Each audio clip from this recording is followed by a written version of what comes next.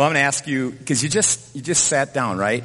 But I'm going to ask you to stand for a moment again, because I want to pray. So, Father, we come into your presence, and we ask that in these few moments that you have given us and we have set apart, that you would speak to our hearts. Speak to our hearts about maybe something going on in our own life, or maybe someone around us, or in ways that we can invest our lives to help set people free, to help them know the incredible love that you have for them. And so we pray these things in Jesus' name. Amen. Thanks. You may be seated.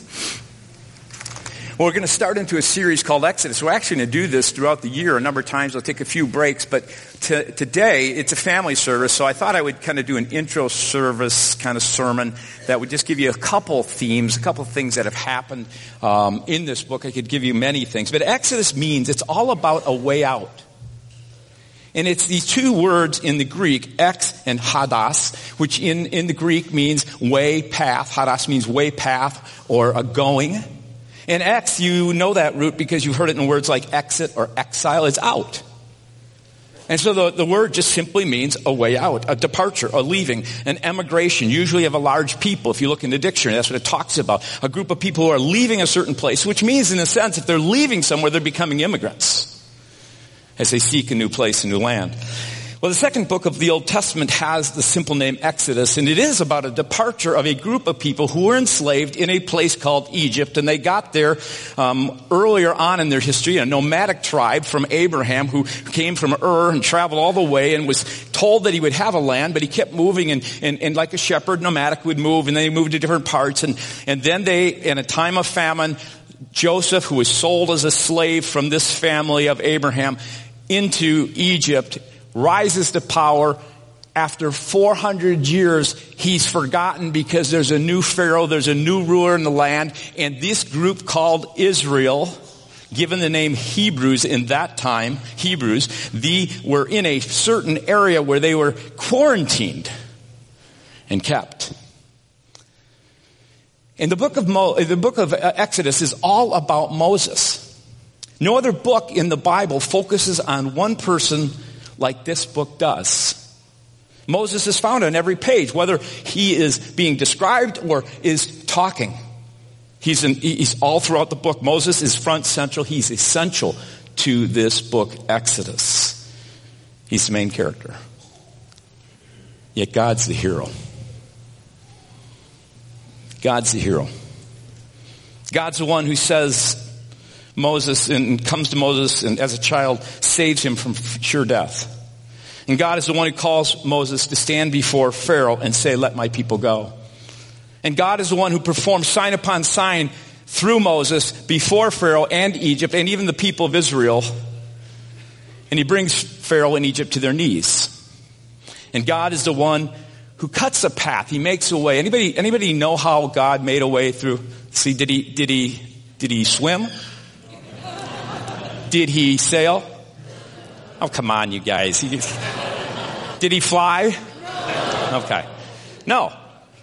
Backed up against the Red Sea as they are going along, and Moses doesn't take the shortcut, and all the people are going, what's he thinking? Here comes Pharaoh's army, and they are against it, and God makes a way when there seems to be no way. And we'll find this again and again throughout this book of Exodus. Next week we'll talk a little bit how God makes a way through fear and how God makes a way eventually through failure and all kinds of different oppression. You're the main character. This is what's so amazing about the love of God. Because he created you in his image and you have a will, you are the main character of your story. You ever thought of that? You're the main character of every page of your story is about you. But God wants to be your hero. God wants you, like he did with Israel, to enter into his story. Not just to say, God, would you be a part of my story? God, would you come along and be the hero? And God says, yeah, I'll be the hero. As you enter into my story, I will write a story with you that is beyond what you could imagine or what you could think. And we could look at a whole bunch of different things, but I just want us to look at three things this morning. And one is God sets us free from destructive labels. That's what you see in this story. God came to set Israel free from a label that they had lived with for hundreds of years. It wasn't a positive label. And I know just how things like the cross, now people wear the cross. The cross wasn't always a positive thing. And so you have these kind of things in movement in the way people reflect on it. But in that time, it was something that stung when it was said on the lips of an Egyptian. And some labels really hurt. It was negative. It was malicious. It was used by non-Israelites in a disparaging sense. It's similar to a racial pejorative name that we would give to social groups that are immigrants. One that I could just use that people have used throughout history is gypsies. Even the word Jew doesn't have always the best of meaning.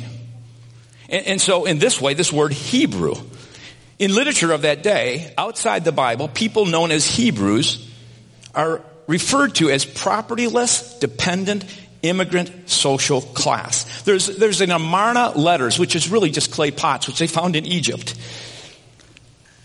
where it speaks of them in negative terms. If you go to Genesis chapter 43 and 32, at one point Joseph is bringing his brothers and he's in tears and he doesn't want the brothers to see, so he goes into a room where he eats by himself and his brothers are there, and it says they served Joseph by himself and the brothers by themselves, and the Egyptians who ate with Joseph, they didn't know, they ate with him by themselves because the Egyptians could not eat with Hebrews, for that is detestable to Egyptians. Genesis 14:13. It's the first time you have it. Abraham the Hebrew. If you look in the NIV Study Bible, they'll give you some notes where it will talk about the fact that some of the extant literature referred to him this way. In a doctoral thesis by Kai Wei, titled "The Role of Language in Anti-Immigrant Prejudice," what can we learn from immigrants' historical experiences? She kind of states this, and I put it in my own words. Labels are a way of stigmatizing a people or a person in order to put them down. It is a way of creating a sense of hierarchy in society. And we call people names, maliciously label them, and the effect is to, in a sense, destroy their sense of worth and value. To label a person or a people in a negative way allows us to discriminate and stereotype them in order to control and dehumanize them. It's a slow process, but it destroys. And if you've ever had a label growing up as a kid, you probably know what that means. In Nazi Germany, they used to call the Jews parasites. In the Deep South, they would call the blacks names that I can't even say because it would feel so profane. And all that was done as a way to put them down, to destroy their soul in order to raise up themselves to control. We have a saying that many of you have learned as kids, right? You can say it with me. Sticks and stones will break my bones, but what? Names, they'll never hurt me. That's baloney. Names may not break bones, but they crush, they shatter spirits. They hurt. Labels destroy. They tear to shreds the person God has created and loves. And I don't know if you can read some of those names, but there's all kinds of names as a little kid. Some artwork that was done of a little kid of names that are here. And you may have experienced that. I was in 5th grade with a young man. I believe his first name was Dan. I don't remember because we had moved soon after that. But in 5th grade, there was a guy that everyone picked on in the class. And we called him Fish. He looked a little bit, but you know how kids do that. And we just picked on him. And I went into 6th grade the next year. And in the first part of that year, he left the school. I didn't know what was going on. I left in the first part of 7th grade, moved down to Illinois from Minnesota. And I came back one time with some friends who I knew in that class. And I was asking him, I was either in middle school or in high school. I can't remember when it was. And I asked, whatever happened to the guy Dan that we used to call Fish? And one of the guys just said, really matter-of-factly, it was about a year or so after when his middle school years that he took his life.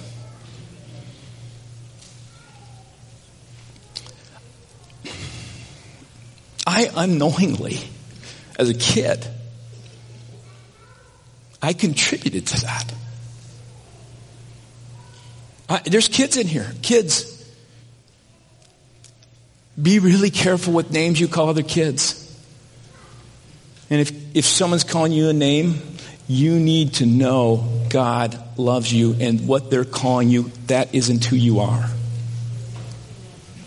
Parents, be so careful with the way you throw around labels. I'm not going to get into the whole immigration thing, but the way you call people labels in your home, be so careful. I don't care what side of the issue you stand in. It is ungodly. It is wrong for us to use labels that are harmful, that are said in ways that are disparaging. So it happened in Israel in the time of the Exodus. You are the main character in your story. God's the hero. Whatever label you've been given, you need to know that Exodus points to a greater Exodus to come, a time when Jesus would come and he would say, how great is the Father's love for us that he lavishes on us. John says in 1 John 3:1, that we should be called children of God. Anyone who says, Jesus said, when you pray to your Father in heaven, just say, Dad. If your heart is such that you want a relationship with God, he doesn't say you got to go through all kinds of machinations and do all kinds of special things. He just says, just call on him and he hears. He loves you. And he has given you a new identity in him if you have opened your heart to him.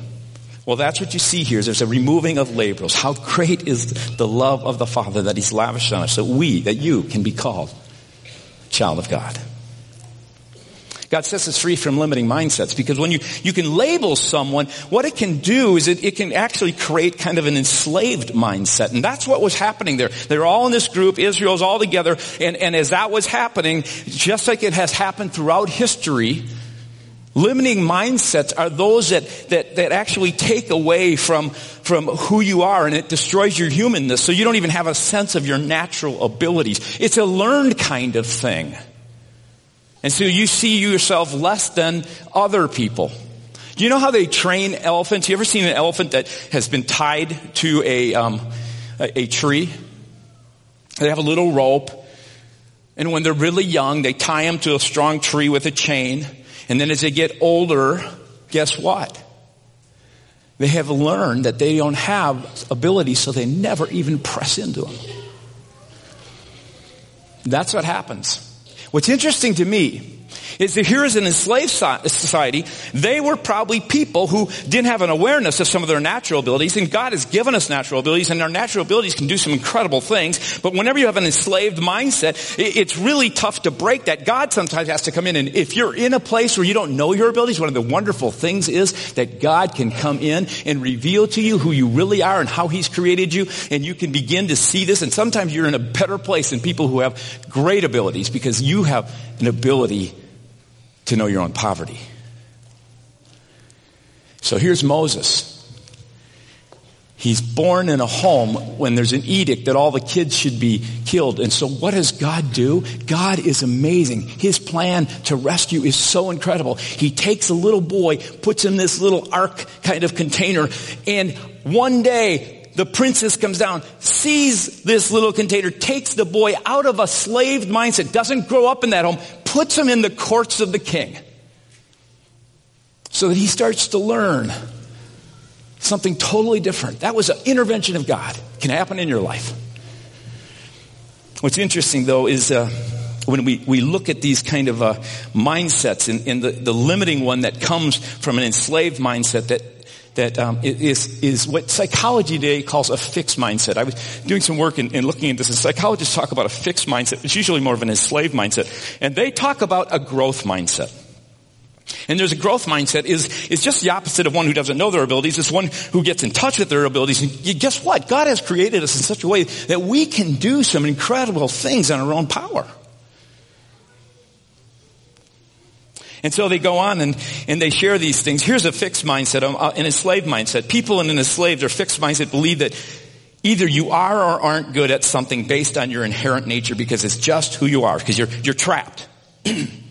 But people in a growth mindset believe that you can do anything Because your abilities are due to your own actions. Now, there's some truth in that.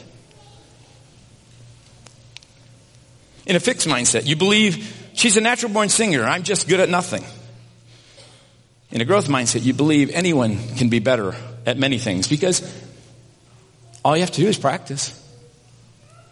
In a fixed mindset, an enslaved mindset, you want to hide your flaws so you're not judged or labeled a failure. In a growth mindset, your flaws are just a to-do list of things to improve. In a fixed mindset, failure defines you. In a growth mindset, failures are temporary setbacks. When it comes to the idea of being freed from an enslaved mindset, a fixed mindset, knowing you have a choice and a free will and ability to change is imperative. It's really important to break out of that so that you know your abilities. But here's one of the problems. This idea today in our culture of like a growth mindset puts all the weight on our choices, our abilities, and what we can do. And there is a limit. There is a limit to what you can do. When you come into a time, it's one of the reasons the Word of God says don't put any other God before you, because when you come into a time where you face sickness, or you face financial difficulties, or you have a relationship that's ruptured and you can't repair it because they don't allow you, and these things happen, He says when you're putting your trust in those things, your abilities will not be able to make it. When it comes to the greatest thing in your heart, was that selfishness and this desire to move away from God and sin. You can't get rid of that. You can't get things right on your own with God. It takes something from the outside. And that's why He says, don't put anything else before God, because God is the only one who can come through. When you see there is no way, God will make a way. And I call that a God mindset. So, you know what? You don't want to be in a enslaved mindset. That's not a great place because it denies what God has gifted you to do. You don't want to be just in a growth mindset because it again puts way too much pressure on you in the sense that it's all about your abilities. If you can't do it, what is so wonderful, what you see of Moses is he had a God mindset. One of the first things that happens, he gets taken out of a slavery mindset. He's put in the courts of the king. He has a growth mindset. He gets out. One of the first things he does is he when he's beginning to see the plight of his people, he sees an Egyptian and he kills the Egyptian. There's two other Hebrew people standing around, and in his mind, he's thinking to these enslaved mindsets, they'll just with me, we'll start a revolution. And they don't.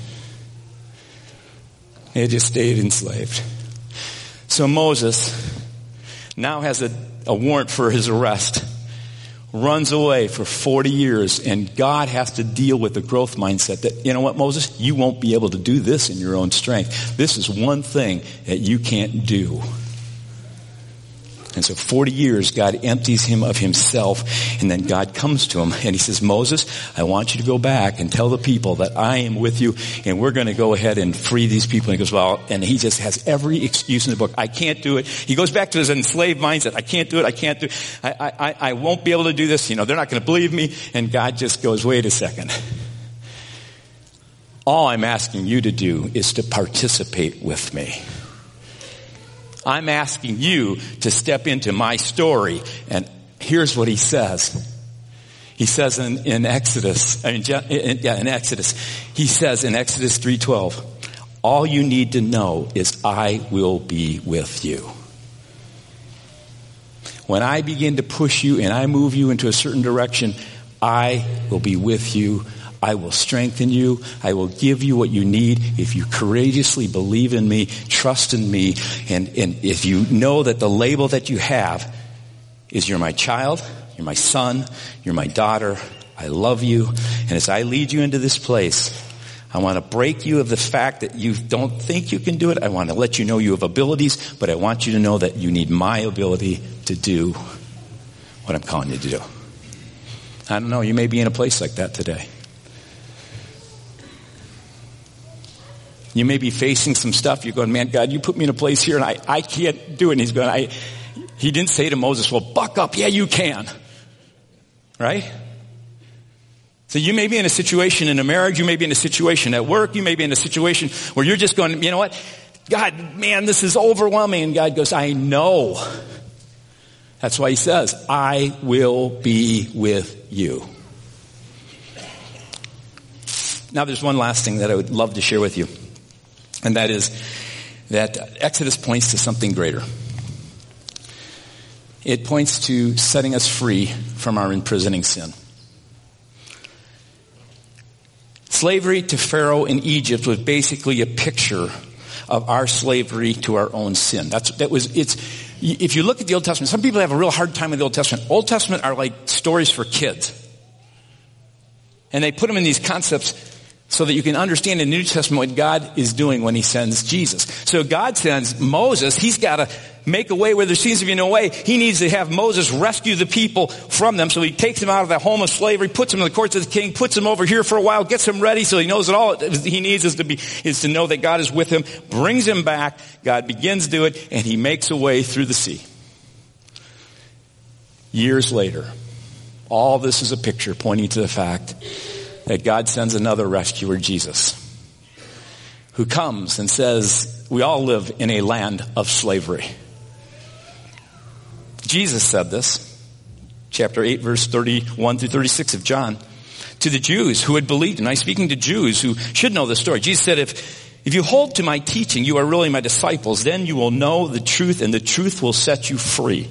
And they answered him, we're Abraham's descendants and have never been slaves of anyone. I'm going, did you not read the Bible? How can you say that we shall be set free? You may be feeling that way. I've never been a slave to anyone. This is the part where God dealt with me most in my life. This is what brought me to a place where I was on my knees and I said, God, there is some controlling sin in my heart that I can't conquer. So Jesus replied, very, very, I tell you, truly, I tell you, everyone who sins is a slave to sin.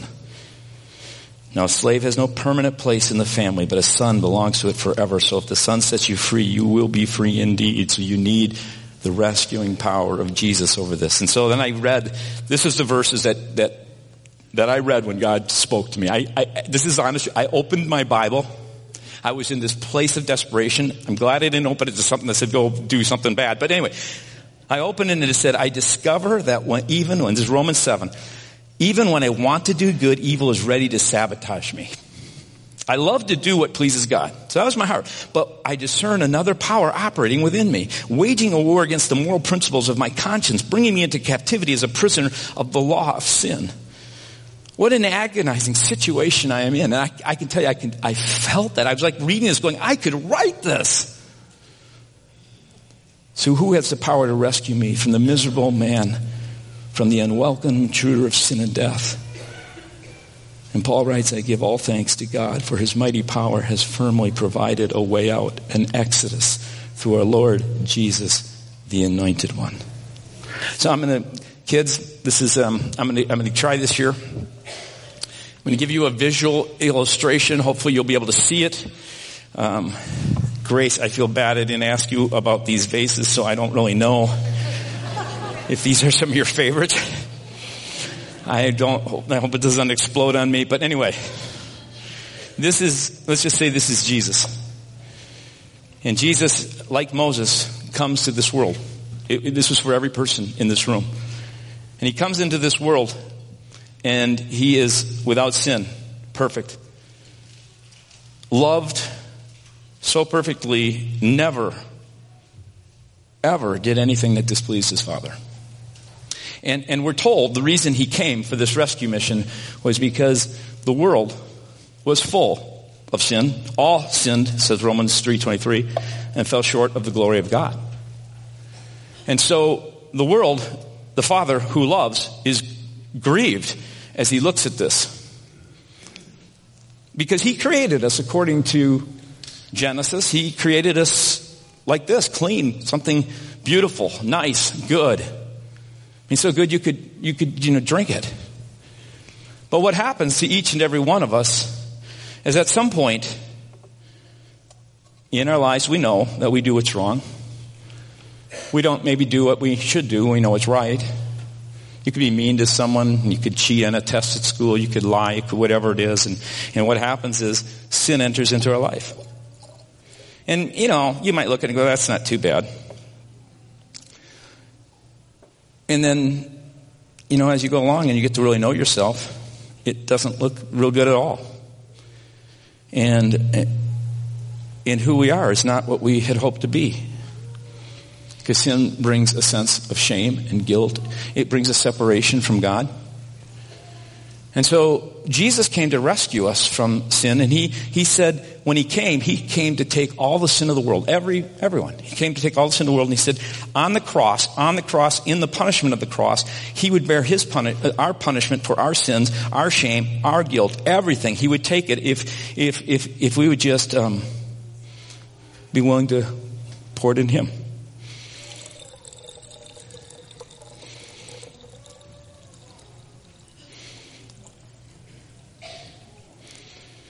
And so,